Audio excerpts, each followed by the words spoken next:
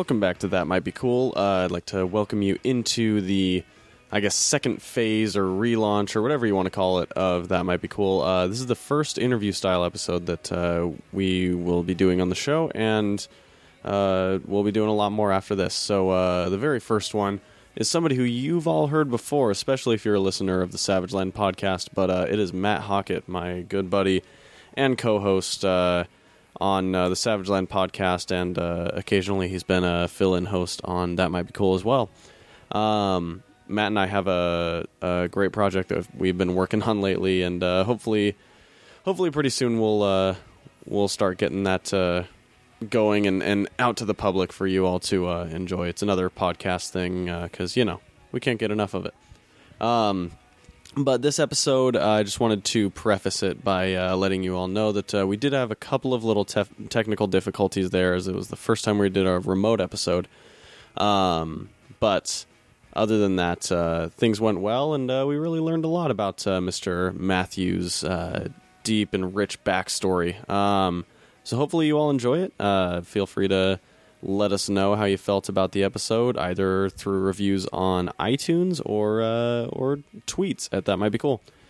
And remember, we do have ways to support the show. If you check out our show notes, we've got our Amazon link and also our link for Acorns that'll help you save money with a really convenient and easy app. So check out those links and let us know what you think. But in the meantime, enjoy this episode of That Might Be Cool, episode 1 of season 2 of the, I guess, renumbering or the new phase of That Might Be Cool. Anyway, enjoy.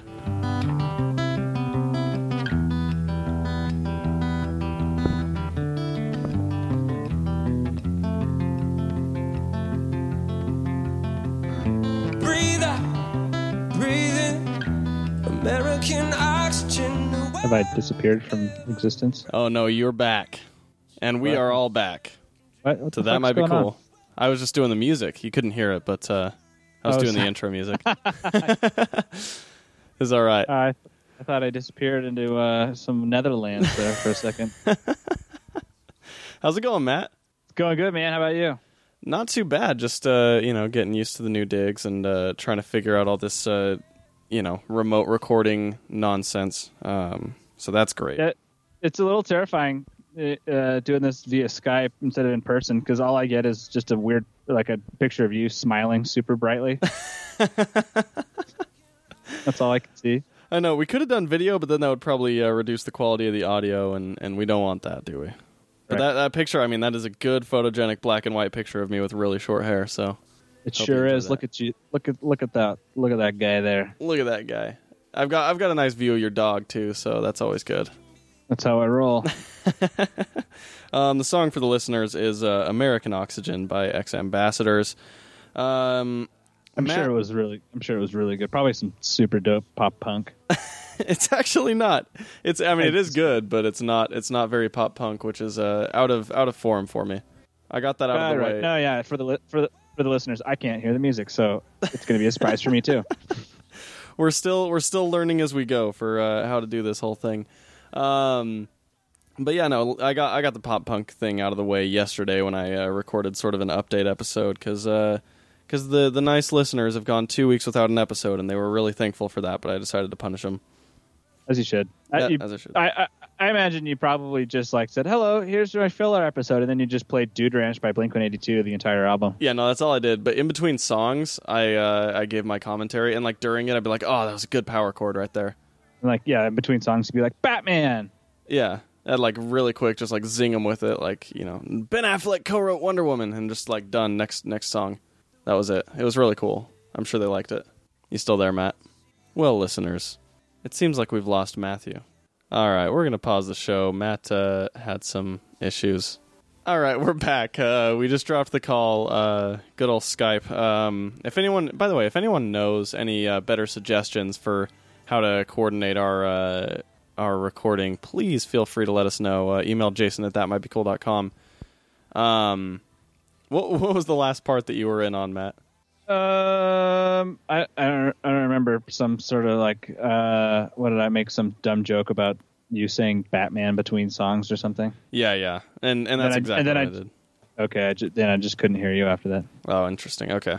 But yeah, no, I actually ended up rambling for like an hour and a half about like weird nostalgia things and just like catch up stuff and talking about random stuff. It was really weird. I looked over at the recording time and I was just like, oh, okay, this has gone on too long. That honestly doesn't surprise me one bit. I guess, yeah, for anyone that listens to the Savage Land, that probably shouldn't surprise you too much. It was we both had to do episodes solo this week though, right? Yeah, we did. You're cutting out a little bit there, dude. So just keep that in mind. Well, this we'll see how this episode goes. Let's keep it rolling. Anyway, what's been going on in your neck of the woods lately, Matt? You had a pretty terrible incident yesterday, didn't you? Yeah, dude. It was the fucking worst.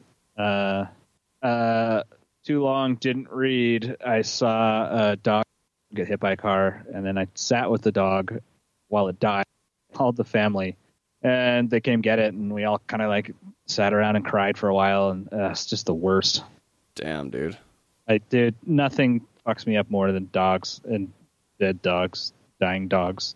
Yeah, that's pretty shitty, man. Not gonna lie, that's I can't even imagine what I would do if I came across that. No, it's the worst. And you know what's surprising is nobody stopped. Not one person stopped to be like, oh, hey, look, there's a guy with a dead dog. Holy hell.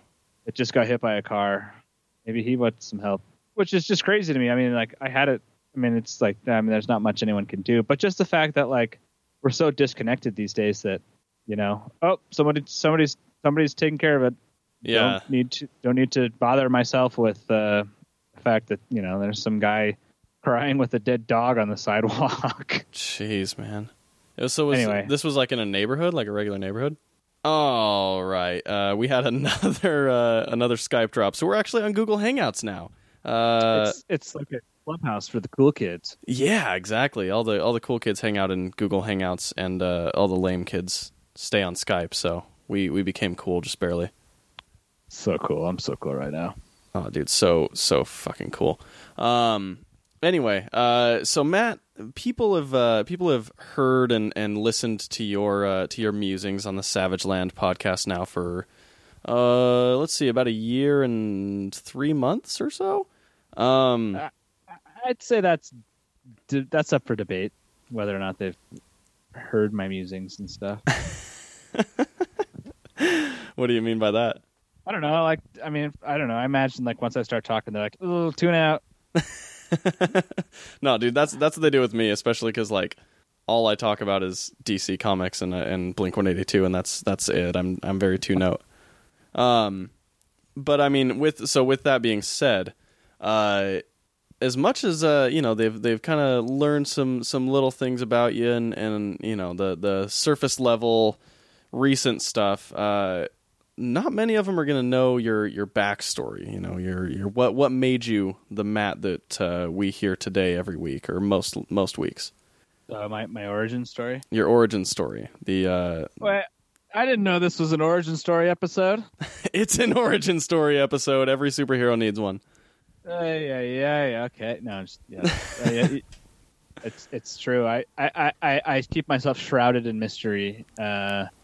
You know, so nobody really knows what's going on. It's very true, and it's a good thing that this is on the That Might Be Cool show, because if it was on Savage Land, man, that might ruin the mystery and the mystique of yourself. And eventually we may have to get Rachel on as well and get her origin story, because despite the fact that she's, you know, because she's kind of told her origin story though on the Savage Land. We've heard all about farm life. We've heard about farm life. That's true. I guess we've heard a decent amount of her origin story, huh? Not saying that Rachel doesn't have more of an origin story to tell. I'm sure she's a multifaceted character and not. Rachel has many facets. Yes. There's at least like 10 facets in her character. Wow, I was going to go 4 or 5. Oh, dude, I'm saying 10. Okay, no. It's the challenge is up to you to meet her amount of facets. That is true. But so where did it all start, Matt? Where were you born? Where were you conceived? Where were your parents when they had the idea of making Jesus you? Christ. Well, you know what? I don't know. I have no idea. Where were you born? I was born in Boston. In Boston? I didn't know that. Yeah. How long were your parents from Boston, or were they just kind of randomly out there while your mom was 9 months pregnant? Well, it's a little tricky because my biologic dad and my mom split when I was probably 1 or less. Oh, damn. And then he died later that year. So he died when I was 1.5. Dang, dude, that's crazy. Was it like a disease or something like that, or was it? Yep, the big C. The big C, huh? Yep. See you next Tuesday, right? That's right. Okay, cool. So you know what? Honestly, my mom's not. She doesn't talk about that kind of old stuff, and so I'm not really 100% sure of what the whole scenario was going down. More in mystery. That time frame. That makes sense, though. It sounds like it would be quite a complicated thing. Yeah, I think it's a little complicated, and I think that I started asking when I was older, 16, 17, and I think by that point, she had already started a new life with my dad now. Mm-hmm. At that point she had my sisters, and so new family, you kind of wash the old stuff away. Yeah, totally.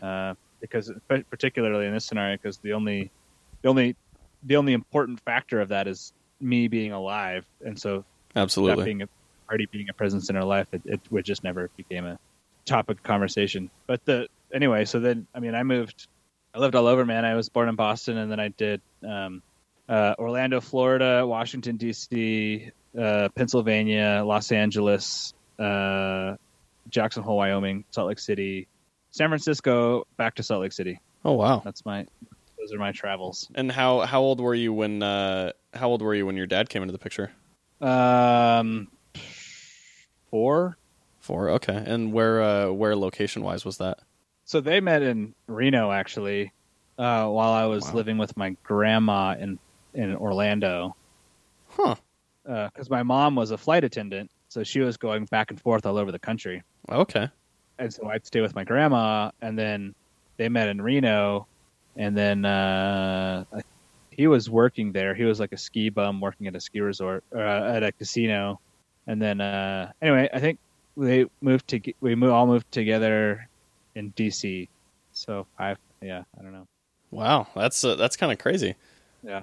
It's cool. Like with your mom being a flight attendant, I'm sure it's like there's anybody that she would get to know or meet is like this kind of chance encounter thing that like if a couple of things had gone differently, never would have met or anything like that. Oh, totally. It's like that. Isn't there that rom-com movie about airplanes or something? I'm sure there's like 10 of them. Like Catch Me If You Can, right? That's a rom-com, right? Yeah, Catch Me If You Can. Leonardo DiCaprio and Tom Hanks have a meet cute. No, man, but yeah, a lot of my earliest memories are on airplanes, being on an airplane. That's pretty cool. How? It's like, go ahead. Yeah, just back in the day when my mom would just put me on the airplane and I'd just sit in the flight attendant's cabin on the ground, like playing with toys and making puzzles and stuff. It's like no safety restrictions on those things, That's amazing. That's like.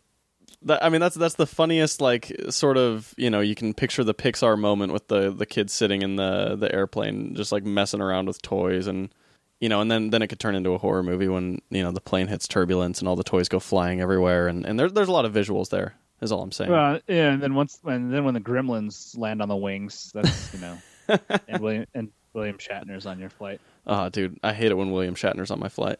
Ugh, it's the worst. So how old were you when you guys moved to Salt Lake, at least the first time? 10 or 11. 10 or 11. So you did most of your kind of formative growing up in Utah? Yeah, I've always said, when people ask where I'm from, I'm always said I'm from Utah. Even though I lived in Los Angeles for 7 years, and then I lived in Salt Lake for 7 years, and then I lived in San Francisco for 7 years, and now it's been about 7 years I've been back here in Salt Lake. So, wow. Yeah. So you get this. There's not one place I've lived really longer than anyone else. I technically Salt Lake because I've been here a cumulative 14, but yeah, broken up. So what took you out to San Francisco? School. Went out there for school and just get out of Dodge. You graduate high school, and it's just time to do something, go somewhere else, see some new terrain. In San Francisco, I had a friend who lived out there, and so I went to live with her. That's and then cool. just made a whole bunch of friends and started playing music pretty regularly. So That's way awesome. Where'd you go to school out there? it's a place called College of Marin. Okay. And what was your major? Biology. Biology. Wanted to study the animals, of course. Look at the animals. Learn about animal penises. Whatever. Well, I mean, in my opinion, the only education you need on animal penises is episode, I think, 55 of Savage Land. I think that's exactly right. I think that's the only education anyone needs on animal penises, because it pretty much covers all the bases. The basics. It's just an overview. We need. We could keep going down that rabbit hole. That's true. It's a good animal penis 101. It's a good beginner's guide. I guess we could just basically make the entire rest of that show about animal penises every week. I've thought about it. I'm not necessarily opposed to it because it's a pretty good idea. I wouldn't be opposed to it either, man. It's your show. You've got the call to do whatever you want in regards to animal penises. Yeah, I don't know. Well, anyway. Go for it. Say what you're going to say. Oh no, it's off topic. It's off recording. Oh, okay. Topic. Sounds good. Nobody wants to hear about the behind the scenes. The inside baseball of it all. Not really. So you moved out to San Francisco for school, and that's when you started playing music as well, or had you already?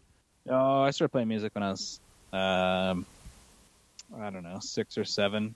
Started playing saxophone in Los Angeles.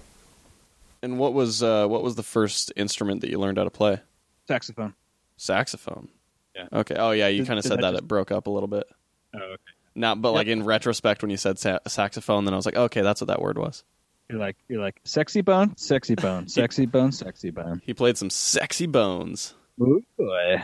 I played sax for a couple of years. Then when I moved to Jackson Hole, I switched to oboe. Oh, damn. And tried that out, and it was exceptionally difficult, so I stopped. And then when we moved to Salt Lake, I picked up bass, and that stuck. Bass and guitar, and those are the two that stuck. That's awesome. And so you've when was the first time you joined a band when you went out to San Francisco? Yeah, I have a whole bunch. Played in a whole bunch of bands out there. Really? What type of music? I mean, I had already been playing in bands here in Salt Lake because I started playing bass when I was 14. Oh, okay. So I played in bands all through high school. Played in bands out of high school. Moved to California, and I don't know. Played in a whole bunch of bands out there too, and all sorts of different genres. Did you have any like musical role models or people that you admired that you kind of tried to model yourself after, or kind of use as examples or learning tools? Yeah. When I first, because I took a couple lessons, but I mostly just taught myself.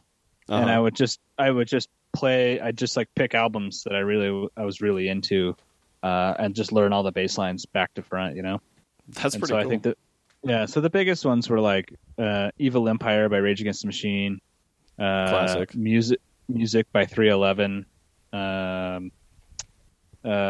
Primus's The Brown Album, Blood Sugar Sex Magic by the Chili Peppers. Which are just like kind of those quintessential bass albums. Oh, absolutely. That's like every song I can think of by any of those three is just like super hard, like bass line and very, very bassy. All sorts of bassy, as the people in the industry say, which I'm very privy to. Yeah, and and then as I played more, I kind of you diversify out of that. You learn other styles. You learn other, because those are kind of like angry hip-hop, 90s, funk rock 90s stuff. Yeah, so. You diversify, started playing a lot of hip hop, and then really kind of dug back into the worlds of funk with, I don't know, just old like, 70s kind of funk and soul, and then learned a little country. I mean, you just kind of have to you diversify, or you're forever in a box, and that's not a good place to be. Yeah, you end up like Blink-182. Exactly. I mean, literally. Yeah, literally. Well, I don't know. Their new album's a little different. Anyway, we won't follow that Blink-182 rabbit hole again. Well, but I do have that connection where my very first band, when we were all like 14, learned Bored by the Deftones and Damn It by Blink-182. Nice. So technically, Blink-182 was the second song I ever played in a band together with. Boom. But not like I loved it or anything. It's okay. I mean, I had a very, very brief history with guitar, and the only song I ever learned on guitar was Feeling This by Blink-182, so, That doesn't surprise me. I actually, I was kind of disappointed in myself because I thought about bringing my guitar out with me here just to, fiddle with it every once in a while and just kind of do that sort of, I don't know, you always just, want to explore different things and just, I've been drawing a lot recently and with writing and all that stuff. It's just kind of those different avenues of creativity, and I kind of wish I had brought my guitar with me. Yeah, totally, man. I mean, I think that all the different sort of creative arts, kind of diversifying yourself through them, and just for the sole reason of just the kind of getting that mental exercise, because you're going to be working a different part of your brain, tinkering around on a guitar than you are drawing or that you are writing or whatever else. So I totally think that's. Even if you have no destiny of being a guitar player.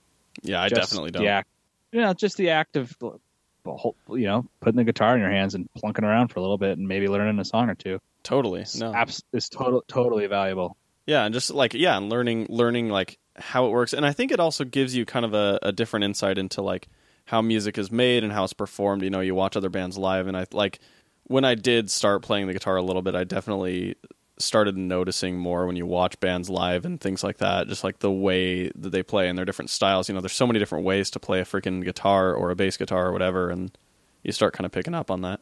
Oh, absolutely. Yeah, and it's just anyway. And Jenica's in the same boat. She Jenica's my wife, by the way. I don't know if TMBC knows that, but Savage Land does. I almost did an editor's note right there. Oh, there you go.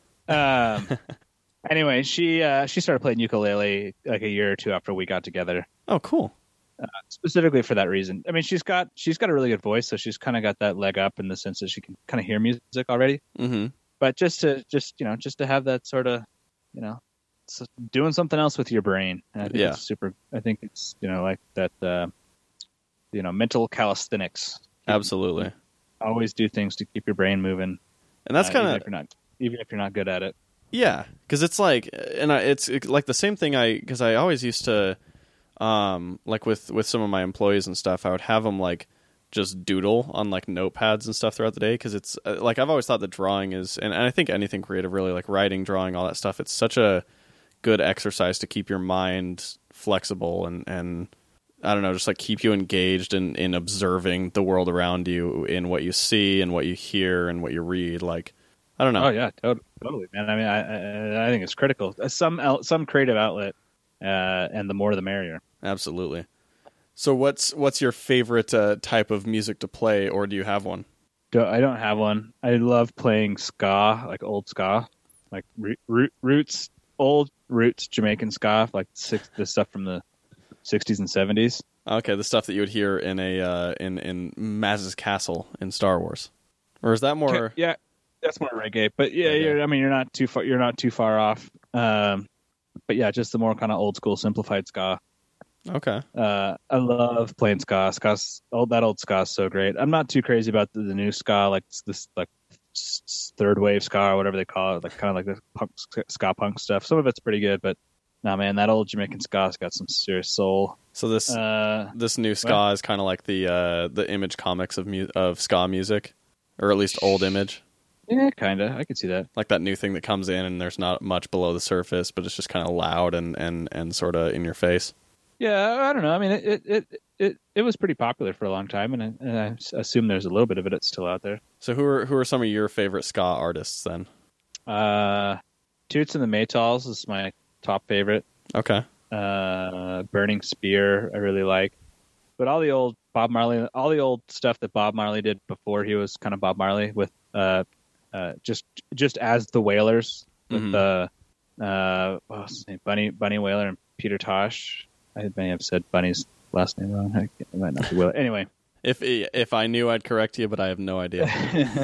Yeah, totally. But there's all that kind of stuff, and there's some newer bands too that sort of have that same sound, like the Scotalites or Shoot, what's the other one? I'm drawing a blank right now. But anyway, That's cool, man. yeah, that's good. You know, I mean, that's the thing. I like playing music. Hip hop. I've done hip hop, so much hip hop stuff, and that's always super fun to do. Just like sort of more in the realm of hip hop themed electronica, I guess you could call it, like the RJD2 kind of stuff. Yeah, DJ Shadow. That's what I was about to say is that you can actually, if you're savvy enough, you can find on YouTube a fairly popular music video that features one Mr. Matt on the bass, slap at a bass. We can skip that one if you want to hear music I've done. I've got a SoundCloud. Oh, do you really? Yeah, and it's a pangolin moth, like the animals, pangolin moth. I'll throw a link in the show notes. Throw a little link in there. Anyway, that goes to an album I made with my buddy. That's all sort of very RJD2 DJ Shadow influenced, hip hop themed instrumental stuff. So that's freaking awesome, dude. That's you've definitely had a lot of interesting experiences, especially in regards to your musical tenure. That's true. Is this the try to get Matt to tell all of his crazy stories in one go, so we just get them all out of the way? Not at all. I mean, I would be down to explore those avenues over an extended period of time. Well, I think that's half of it, though. A lot of the weird stuff that's happened to me is just kind of has to come up naturally in conversation because it's just sort of one of those oddball things. That's something. If someone asked me, "Hey, Matt, what weird experiences?" I'd probably miss most of them just because I'm not. It's not like totally at the top of my head or like, oh, I've got my list, 75 weird things that have happened to me over my life. Yeah, no, pull it out. It has to hit that chord or strike that nerve that activates that memory or whatever, I guess. Exactly. That's cool. So when did you first get into comic books and kind of the geekery type of things? I honestly, man, I don't remember not. Really? You know? No. I mean, it was I saw Return of the Jedi when I was, I don't know, 3 or 4 in the theater. Nice. And, it just kind of went from there. Return of the Jedi, Star Wars. I mean, I don't remember a life without Star Wars. Totally. Without Star Wars being a huge part of my life. And I was just at that right age, so all the Ewok movies came out, and I loved them. There was the Ewok cartoon on TV, and I loved that. And then He-Man and stuff came out.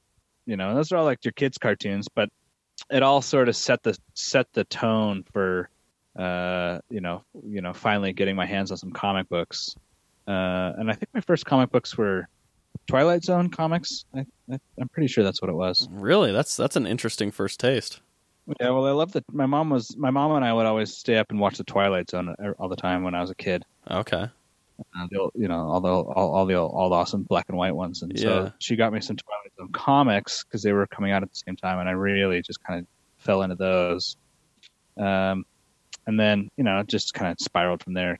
Do you have a favorite Twilight Zone episode or issue, or is it so issue? Long ago? Issue, no. Episode, I don't know, man. There's so many good ones. That's very true.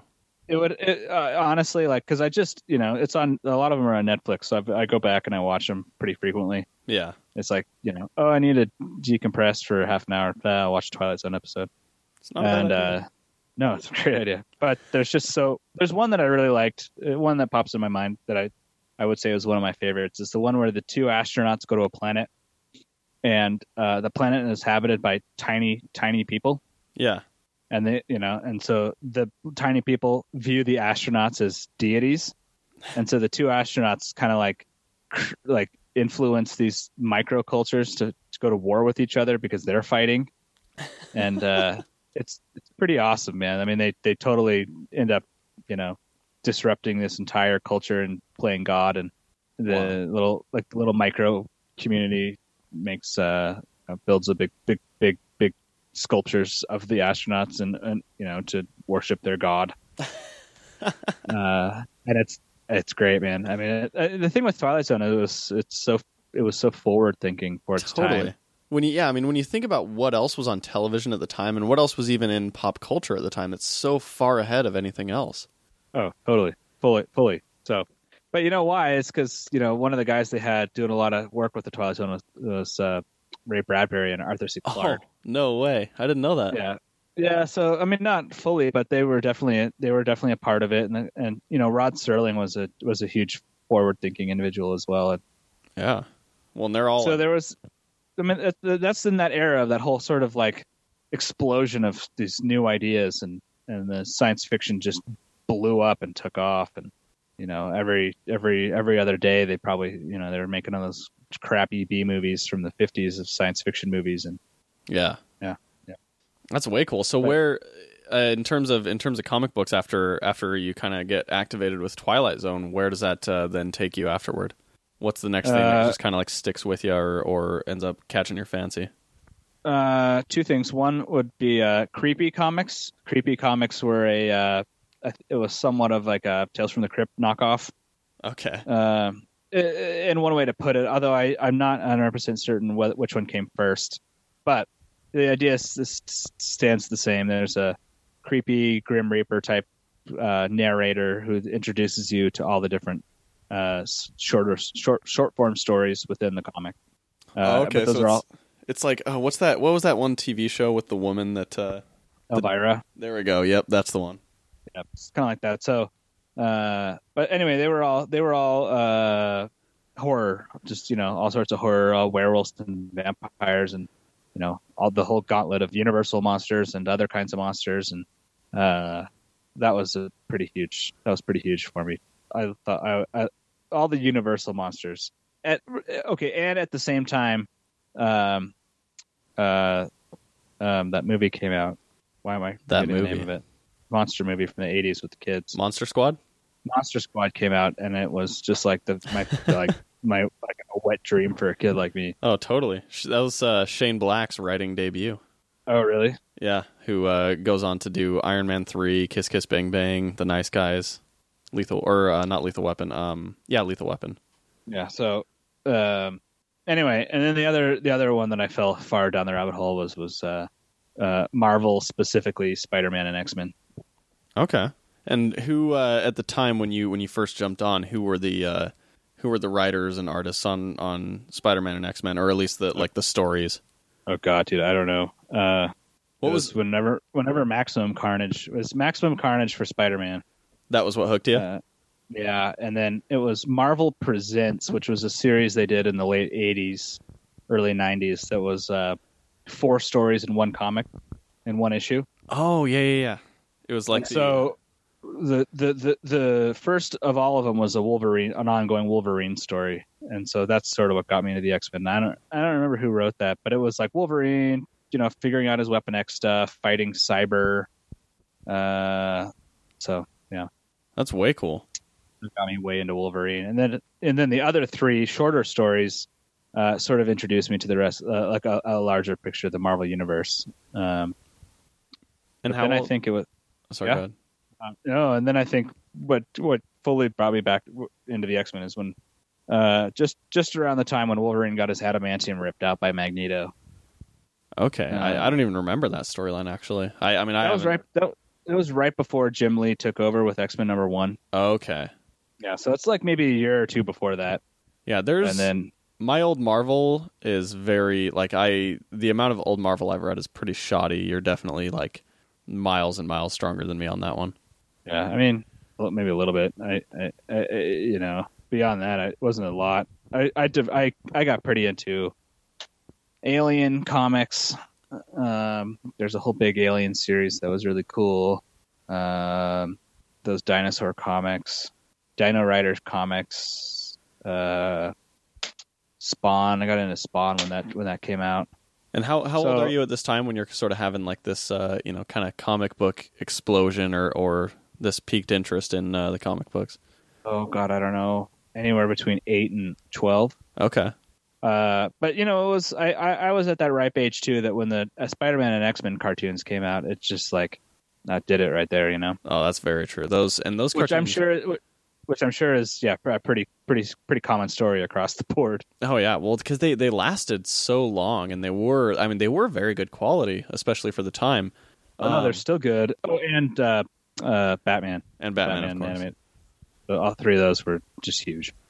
Yeah, and I just skipped Batman completely, but when Tim Burton's Batman came out, that was like my favorite thing in the entire world for a while. That movie is really good. It does still hold up.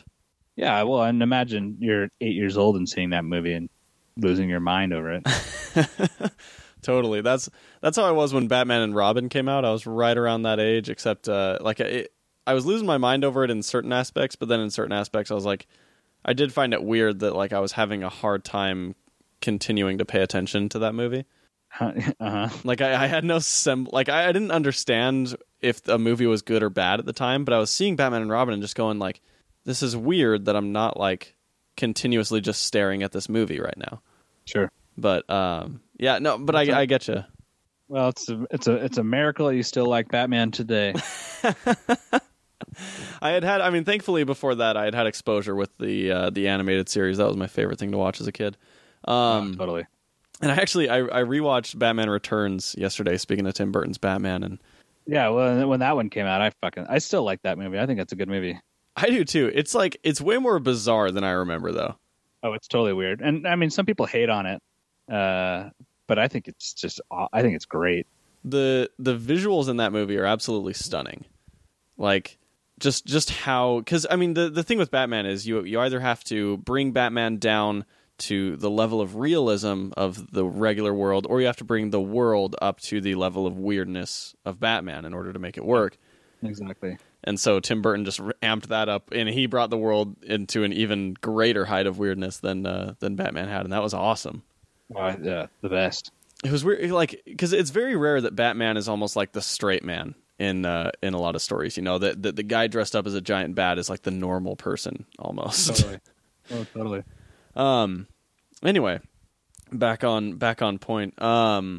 That's cool. So you basically did you ever have a time, because a lot of people when they're reading comic books, they kind of have a time that they step away or stop reading comic books. Did you ever have a time like that?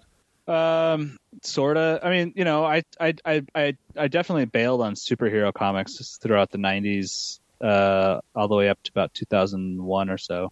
Okay. Just because they were just garbage. Yeah, I would not contest you there. No, I mean, I'm not saying that across the board, but there's definitely was a lot of rough. Totally. Rough stuff coming out, and I wasn't interested in the visuals. I thought the hyper beefcaked, over masculine, pouch wearing, like Rob Liefeld-esque characters just didn't do it for me. Was not interesting.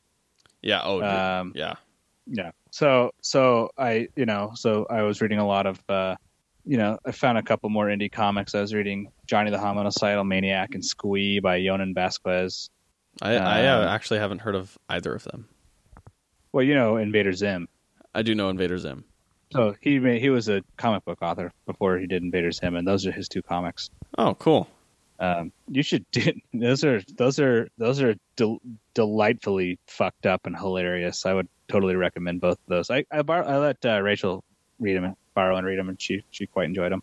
I feel like I have seen. Doesn't one of them is the one that has like that weird like painted cover that just has like a logo or like a Z or something on the front, right? Yeah, as in a question mark. Okay, yeah. So I've seen them in the comic book store before. Yeah, that's Johnny the Homicidal Maniac. That one's a little more serious. Pretty like Yonan Vasquez obviously watched The Crow one too many times.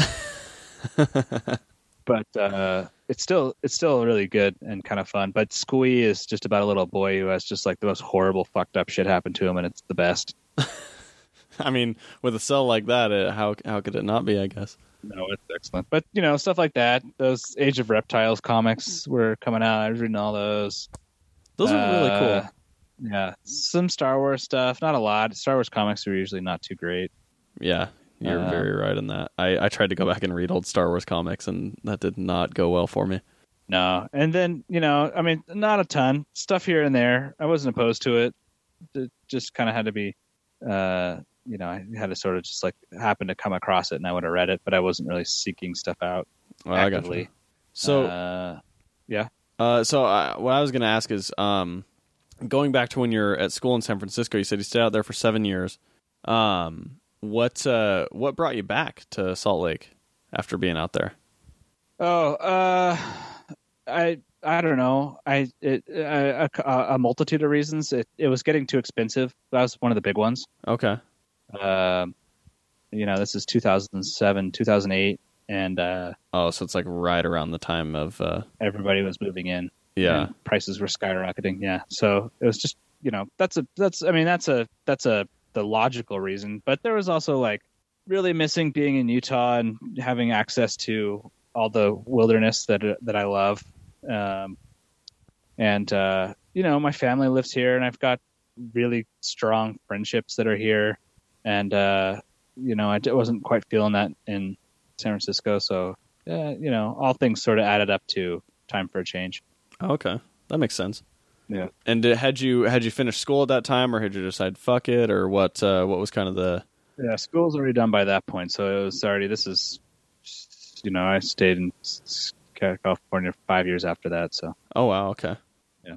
That's cool. This is when I was, working in an organic grocery store and making music and fucking off. Living that hipster life. Or like kind of hipster, kind of new agey. Were you driving a Subaru at the time? No, I was driving a Mazda Protege. Oh, okay. But you ended up going down the Subaru path, though. Well, I did get a Subaru at the very end there. I got a WRX. But I don't look at a WRX as a new age car. I look at a WRX as like a car enthusiast car. I can see that. I mean, I guess a certain type of car enthusiast, yeah. No, they're definitely rally cars, man. Those are big rally cars. And that's what I mean, is a car enthusiast who's more into rally than into other aspects I guess that's what I mean. Anyway. Yeah. But I don't define myself by my car, man. All I can say is that if I see a person at a grocery store, I can probably with about 80% accuracy tell you whether or not they drive a Subaru. If you saw me at a grocery store, would you know that I drove around a red Vespa? I wouldn't know about the Vespa, but I would immediately know you drove a Subaru. Yeah, fair enough. That's the thing, is I can't pick out what type of car they can drive. I just know whether or not it's a Subaru. Well, I guess my Subaru defines me. It does. It sets everything about your character. Crap. No, I mean, you're not wrong though. I mean, there's a reason people get Subarus, and we bought a Subaru specifically for that reason, which is totally able to get to remote places that are hard to get to with normal cars, but in a vehicle that's not a giant SUV. Truck. Yeah. No, and it's a very utilitarian car, and it does exactly have its function. And so the type of person to buy a Subaru is somebody who's probably going to use that Subaru for what it's designed for. So it's not even a knock. It's just kind of a, No, I don't take it as one. I like it, man. I think it's a great car. Yeah, no, they really are, actually. I've been kind of considering a Subaru for my next car, and I would probably almost never use the utility of it, but they are good cars. One of my exes actually drove one of those, those bigger Subarus. They're not the Outback, but like the one that's like slightly, Forester. Yeah, the Forester. She drove one of those, and it was actually pretty awesome. Yeah, they're cool, man. Yeah. Anyway, enough about Subarus. So obviously you're married now. Did you meet your wife before you ever moved out to San Francisco, or what's your origin story there? Obviously, I know some of these details, but these listeners, they don't. I don't. No, we had mutual friends in high school. Okay. But we didn't hang out ever. I mean, we were at the same parties here and there, and maybe hung out a little bit, but weren't really friends. Enough that you knew each other's names and faces. Enough that you we hung out. I'm sure I would consider us to be friends, but it wasn't like we were calling each other or anything like that. Okay. But then we completely lost touch, and I think for both of us, the other person was not even an inkling of a thought. Just when we both kind of, when you go out and do your own things. But then when I moved back to Salt Lake, we met back up at a couple times just at other friends' parties, because she had just moved back to Salt Lake at that point too. And then, Oh, cool. Started hanging out, and I guess the rest is sort of, what happens when two people like each other. You gonna give me the birds and the bees talk now? Pass on that one. All right, I still need to find somebody to give that talk to me.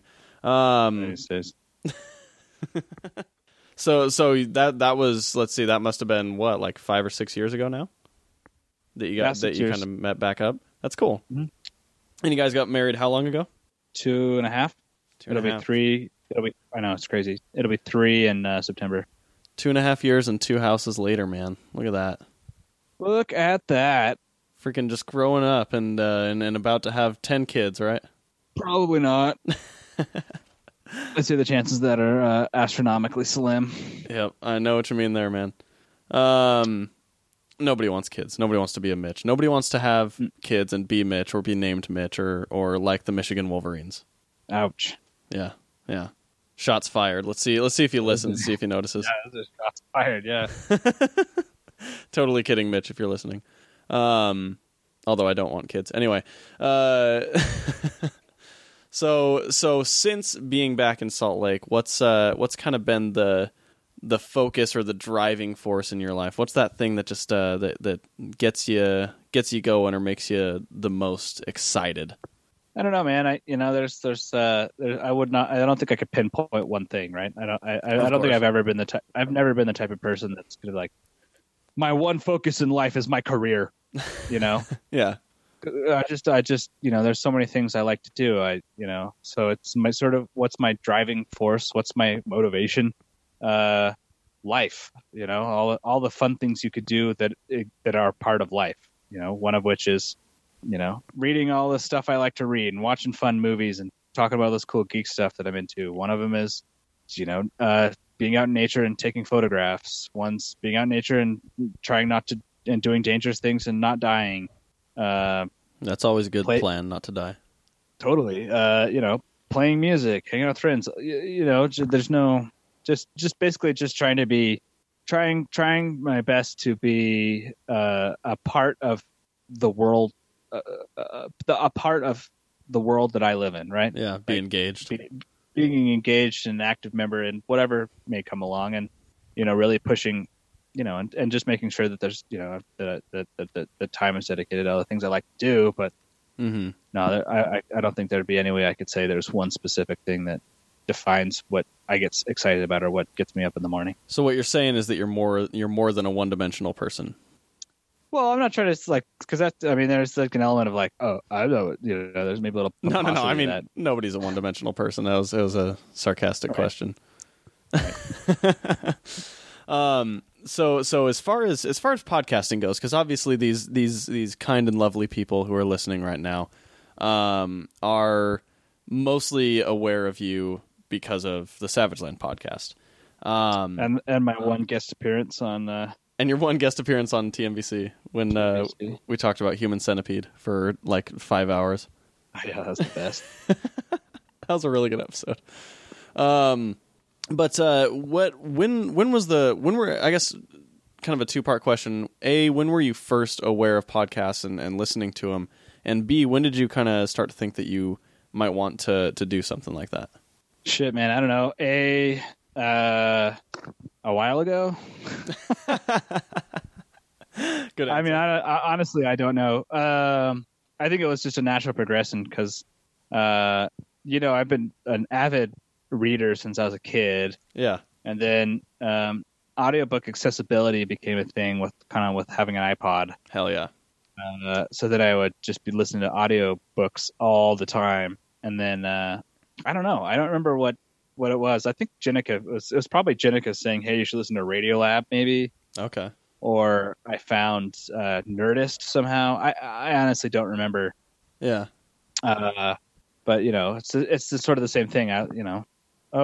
Here's a audiobook, except for it's not a book, it's just people talking and they're talking about things I like to listen to. So yeah. What are some of your favorite podcasts? Oh God, I don't know. Radiolab's an excellent podcast. That's probably like the default one for everybody. Of course. It's a very popular program. Yeah. Or This American Life. People love those too. Totes. Ones that I like that aren't like the big three. The other one that would be, for people like us, Nerdist. Yeah. Which I don't actually like that much anymore, and I haven't listened to in a couple of years. Nerdist is very hit and miss. Chris Hardwick's a wanker. I'm just saying, man. They talk to these amazing people, and you're super stoked on it, and it's just Chris Hardwick trying to tell the other person how much he is experienced in his life that relates to what they do. And it's like, dude, I want to hear about that person. I don't care about your history of stand-up comedy or alcoholism or whatever. It is, especially because he's there every episode, and so you hear the same story enough times, and you're just kind of like, okay, well, done with that story. So you're not wrong. I mean, there's a couple interviews he's done with people who take over and talk a lot and are engaged, and it's really fun to listen to. And but I don't know, 90% of the time it's like someone I don't. It's like not really nerdy at all. Like stand-up comedy to me is not an element of nerd culture. Oh, totally. And that's like a huge. Anyway, I don't want to sit here and bash on Nerdist because they do good things. They support things I'm into. So yeah.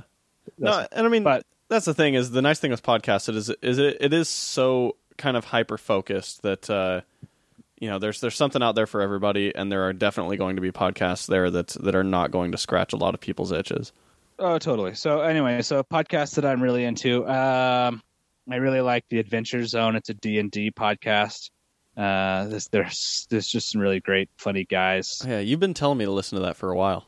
It's pretty great. I really like How to Do Everything. That makes me laugh a lot. I listened to a lot of Savage Lovecast for a while. That's Dan Savage's like sex talk program. Oh, so it's kind of like a Loveline, but with Dan Savage instead. Right, but Dan Savage is like actually knowledgeable and not an asshole. Okay, well, let's see. Which other big podcaster can we bash on today? I don't know. I'm just going down the list here, so I'm sure I'll find something. We got Corolla. We got Chris Hardwick. Let's see. There's like Kevin listen Smith. To this one. That might be cool. I don't know about that guy. He's an asshole. So every time he talks, I just can't bear that. I can't listen to those weird voices. The voices are the worst. Like one star, man. 1 star. One fucking star. Star Wars Minute is probably one of my favorite podcasts. Totally. I just love those guys. Those guys are great. I casually subscribed to Star Wars Minute once and like listened to one of the episodes and had no idea what the basis was for any of that. And then you told me about Star Wars Minute after I had already kind of listened to one episode, and I was like, oh, I don't even remember that. And then I just started like binging completely through it because you kept like making references to it and random shit. But that is a very good program. It is, and they're just obviously just really love what they're doing and have a lot of fun with it. So totally. It's great. Those are two guys I'd love to get on this show sometime and just kind of talk to about random shit. Just see what gets them out of bed in the morning. I mean, they're just cool guys. Anyway, I mean, I don't know. There's a whole bunch I really like listening to. I mean, if I'm in the mood to feel sort of like down on life and like conflicted about creativity versus self-loathing, I listen to Harmontown. That's pretty accurate. My new place is like just a couple of streets up from Meltdown Comics, and so I've been going to Harmontown the last couple times since I've been here, and it's definitely like it does get really conflicting, and he obviously there's a lot to love and a lot to be really confused about there, but it is a fun show and oftentimes sends you down a spiral of self-loathing, self-hatred, and minor depression. Totally, but. It's entertaining. I don't know. Is. I mean, I'd say those are the big ones. Again, there's other stuff I listen to, but totally. And what made you kind of start to want to do a podcast, and when was that? It was when I was listening. It was when I was playing a bunch of Magic the Gathering, and I was listening to these two kids talk about Magic the Gathering, and they were just like not good at it, with pretty terrible sound quality. Okay. And I was just kind of like, hey, I could do that. Yeah. Basically, it's very true. and then when Mitch got the whole Geek Hangout Utah crew together and started talking about doing stuff, that's sort of where it actually was like, hey, literally people to do it with, to do a podcast with. You got all the elements in order to just make it happen. You know what? Here's what's surprising about doing a podcast for a year or so is how over this past year how like bitter I've gotten towards the thing that got me like really excited to do a podcast in the first place, which is geek culture in general. It is very true. I've kind of watched you sour over this year on I know, dude. I know. I've totally soured. I don't know where it came from. It just kind of happened. Well, I think it's like this rise of like, hating, like the default, the popular thing is to just hate everything. That's exact. I mean, that is pretty much it. It's watching sort of from the sidelines, everybody sort of like be assholes to everybody else about something that when I was a kid was like, if you found friends that were geeks, like you held on to them and you were like, you never would be shitty to another person like that. Yeah. You were smeagling. Because you were all bullied by the rest of the world. Totally. And now just to see now to watch it kind of turn into infighting and bullying amongst geeks is just pretty disheartening. Absolutely. Like, and I've noticed it's so weird because like for me, I'm still of kind of that, like, I don't know. I think like my mindset is outdated or something, because for me, anytime I see somebody like with a comic book in their hands, I get like fucking excited, even if it's a comic book I've never read, never heard of, or never had any interest in. And I'm like, shit, like this is a person that reads comics. That's fucking dope. And I'll get like excited to like talk to that person. And then you'll encounter people who are like, oh, I don't read superhero comics, or like, like shit like that. Or they have like these weird biases that they're just like super closed mind and like look down on other people. Yeah. Or like, you don't like Doctor Who? You're an asshole. Yeah. Whoa, buddy. Whoa. That's like 70% of the Salt Lake geek community. Yeah, if you don't like Doctor Who or Harry Potter, you're a fucking asshole. Yeah, if you don't wish you lived in Britain but never moved there. Sorry, that was more biting than I intended, but it's a little true. It's true. Anyway, yeah, go ahead. Oh no, I was just so then I guess in podcasting and in now sort of this road that we're on of not only having our two shows in this sort of family right now, but also expanding in the future. What is for you kind of the thing that is exciting about that? Because obviously we just talked about the thing that gets a little souring or disheartening about it. But what's the thing about podcasting that you see either the potential or excitement in for you personally? For me, I really enjoy sort of having the opportunity to get together and just kind of bounce off other people stuff that I do, because I spent a really long time, particularly in California, reading comics, and nobody I was around ever read comics. Yeah. No, that's not true. There's, it's one or two, right? And just like a couple people. Mm-hmm. So there's that. There's the having the opportunity to just hang out and talk with friends, and in terms of the Savage Land, and just shoot the shit and kind of be weird and funny and make dumb jokes. that is and like fun. Just put it online, and maybe people like it, maybe they don't, but it's just a fun thing to do. Absolutely. There's no hope for stardom through the Savage Land, but fuck no. But I do hope people get enjoyment out of it and have fun, because I know, literally 90% of it for me is just having a really good time with you, Mitch, and Rachel, just dorking off. Yeah. That sounds like masturbating, but we only masturbate mentally when we record podcasts. Well, if we're dorking off, we just masturbate whales, right? Although, dorks are not. It just happens, man. Just fucking time. Every time. It's like deviating on animal penises, but that's not true that whales' penises are called dorks. Really?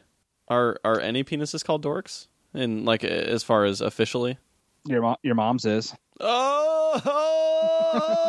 If I had music queued up, I'd cue your mom joke music. Nice. But I don't. No, I don't know. Maybe. But anyway, just continuing down that same line of questioning. No, what else gets me excited about podcasting is the potential to do other things. Mm-hmm. We've got it. There's one idea brewing that we just need to kind of decide and finalize what direction to go in. And definitely, yeah, like it's God, we It's almost there. We're getting there. We got this is I think this being a good test to make sure the audio works and we can do it long distance. This is definitely a huge sort of leap forward in getting that one going, because I've definitely teased it before. I think we've teased it on both podcasts now a couple of times that we've got a new thing brewing. Gotta dedicate the time and get a little anyway, and get decisive, and anyway. Yeah, so that's exciting to me. And then there's other, there's just like, what other fun things can you do with the podcast? Do I want to I remember when we first started, one of my ideas was to do a sort of an audio drama, and I'm not going to get into depths about what the details were, just in case we ever do it. That shit still excites me, by the way. But that's a really, dude, I mean, that sounds like it'd be an absolute blast to do something like that. I started playing some Dungeons and Dragons with some friends, and that'd be a really fun podcast if they can start talking more and stuff. There's a couple people in our party that just don't talk, and it's like nothing makes a Dungeons and Dragons game worse than people not talking in a game that requires you to talk. I know the feeling. That was like a little bit of the struggle at first when we all started recording, because like none of us really knew each other quite well enough yet where we were all comfortable just like talking. And there was like, if you listen to like those first couple episodes, like I'd say probably in the first 10 episodes, there's always those moments of like the Jason interview. Yeah. Of me just been like, so what's going on with you guys here? What's that all about? Well, I think that's what organically led into having a segment on the show known as Catch Up. Yes, absolutely. That's probably true. That is a fun segment. No, totally. Anyway, that's what excites me. Again, let's take this and bring it back into what gets Matt out of bed in the morning, doing shit like this. This is like just being creative, talking about shit that's cool and funny or whatever. Yeah. Just doing stuff, right? Just, finding groups of people to just do stuff with. Yeah. Honestly, it doesn't really matter what it is. And this just happens to be a format that is funner than other ones. And is kind of exciting that, I am just dumping my voice onto the internet. Here I am, like being interviewed by you and telling people like random facts about Matt. And here I don't know, I'm just some dude who lives in Salt Lake. Nobody knows who I am. Yeah. And that's fun, man. I think totally. It's great. It's not, because I think like for me, when Chase and I very first started this show, which was the first one that I did, the idea behind it was like, Chase had been a very recent sort of convert, I guess, to reading comic books. And it was kind of like this thing of, there's probably other people out there like that who don't have people that they're talking to that are just learning about this stuff or just kind of going in there. And so, it was kind of, and that's where not only the name came from, but also just doing the show was like being like, you know what, there's other people out there who are like us that probably would love to, find some entertainment out of hearing people like them just talk about the shit they like. And yeah, like it's kind of that same thing. Just it's so enjoyable to be able to, regardless of how large or small any audience is, and it's not even like I said, it's not a fame chasing thing. Nobody gets into overly specific podcasts to try and find fame, but like it's that thing of just finding that audience that is sort of on that same page and wants to hear people talk about shit and not be negative about things and be excited and be like just having fun with whatever the fuck it is that's going on in the world recently, like, or whatever they're thinking about at that time.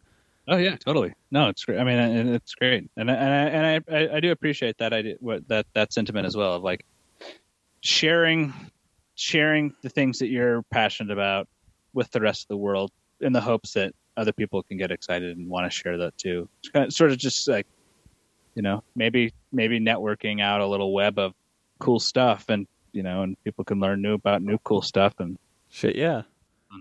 And it's like, we're basically just promoting, like free advertising for comic book creators. So. Totally. No. And it's like, it's great because I want Rick Remender to just keep making comic books, and I want Matt Fraction to keep making comic books. Fuck yeah. What that requires, though, is not only people buying his comics, but people just being into it and supporting it and knowing that there's a world out there of people that want to enjoy what he has to offer. Absolutely, man. I wholeheartedly agree. And I like, And I'm enjoying it now too, because with me moving out here and kind of having to change up the format on That Might Be Cool, it's, I think, created more of a separation between the themes of both of our shows, because there have been times in the past where it kind of treads into some of the same territory. Well, it wouldn't if you stopped bringing up the news. No, it's definitely my fault. I know, I'm just giving you shit, but no, I mean, you're absolutely right, and I do think that one of the best things that we did was sort of like destructure the Savage Land a little bit. Yeah. To just kind of go a little bit more open format, and I think that sort of led it to, there's a general consensus of we're nerds and here's some geeky stuff we're excited about. Mm-hmm. But we've diversified into telling personal stories about our lives, and I think that's really cool. I like that it paints the picture. The Savage Land is more of like a sort of open forum in that kind of sense. Like, our structure's like cold open. Maybe you read some stuff you enjoyed. Talk about whatever the fuck we want for an hour, and then laugh at how I am incapable of reading off of where you can find our information on the internet. No, it is fun, man. It's been like, as you've kind of taken ownership of that show. It's made it definitely very kind of a different flavor and a different a different type of conversation and entertainment. And I've really enjoyed that, because it's kind of like, that is the problem when, because when we first started, it was like I was hosting and producing two different shows. And so there was just a whole lot of like bleed over into those two areas, where it's just like my structure in my head for what I am thinking, and it definitely got very samey, but it's been nice having you sort of like. Well, I don't, but I'm not going to take full credit for that. I think it was sort of the union between between you, Rachel, and I, in the sense of playing off each other, like really listening to the other people and playing off of what our strengths are. Very true. And I think that's the sign of a good unit is how that evolution goes and where that evolution can take it. Yeah. Absolutely. And I think having Josh on the show I think he was on for like 10 episodes or so with us. I think that also helped. I think having Josh on the show was a huge help. I think, having Mitch, I think was sort of to some degree, sort of like a rock when we started, to just kind of get everything moving forward and organized. I thought that was huge. Yeah. And unfortunately Mitch had stuff he had to go do for a while and was unable to be there. And, such is life. Life happens, and there's no negativity or animosity there. It's just absolutely not. And then he comes back. He's come back a couple times, and I think he kind of senses that it's sliding right back into comfortable territory, which is good. Yeah, absolutely. And it's always welcome to, to have that kind of rapport and that kind of conversation with people that you are comfortable with. And I think I do think I think the one thing that Josh brought to the table was a sense of absurdity to the entire thing. Totally. And I think absurdity in life is one of the greatest sort of attributes you can take. Absolutely. Because life is just fucking ridiculous. Yeah. Because Josh comes from not necessarily like a different background, but definitely a different background in interest than any of us do. But he also, like, anytime Josh opens his mouth, you never quite know what's about to come out.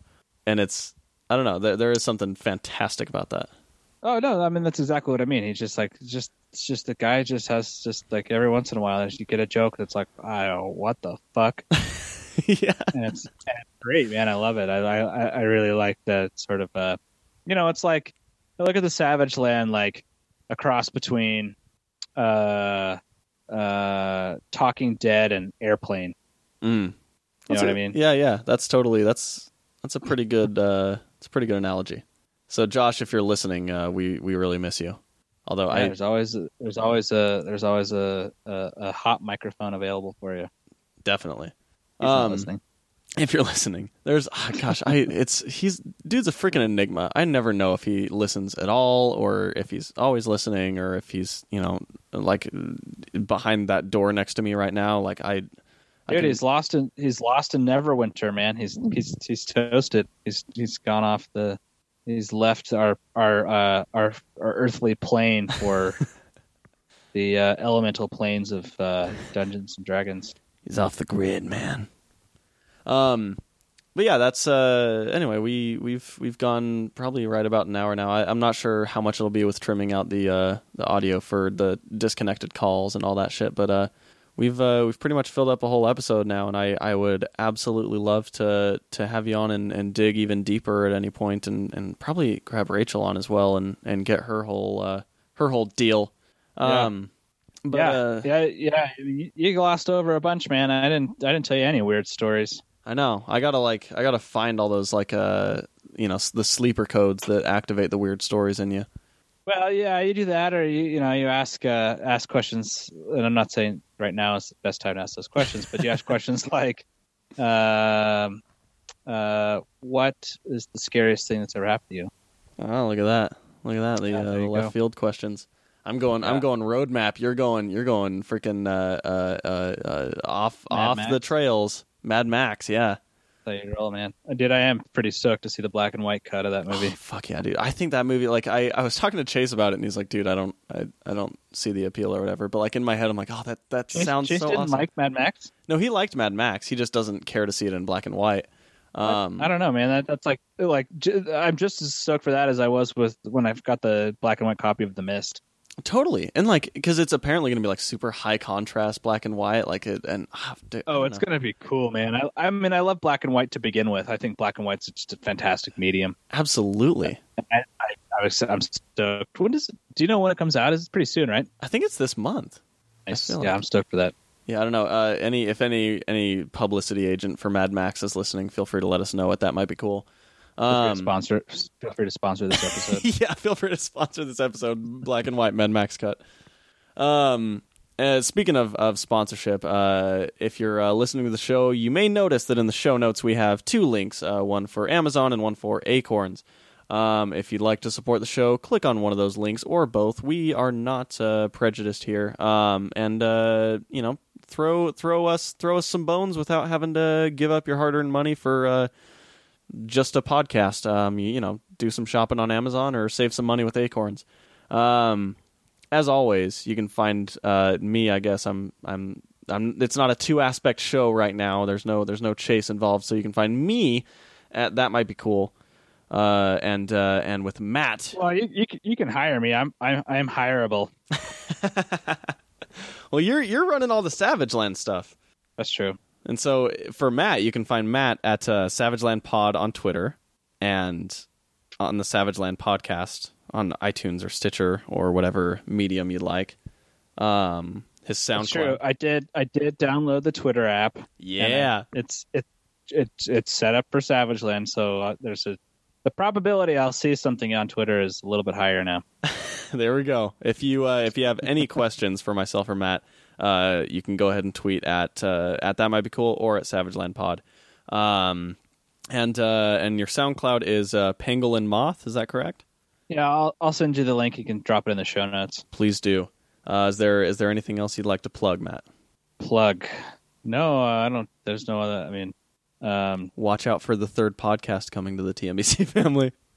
And I don't know. I guess I do take pictures and I put them on the internet. On Facebook, you can find Matt Hockett Photography. There we go. I've got I haven't updated it lately, but there's a whole bunch of pictures I've taken, and one of these days I'll get around to updating with the pictures I've taken over the past 6 or 7 months. So sweet, yeah. Go find his photos. Matt takes some dang good photos. It's a thing I like to do sometimes. And thank you all for joining us on this episode of That Might Be Cool, and see you next week. And that might be cool. Spending Friday nights with my friends, and we're drinking too much whiskey again. I'm fine.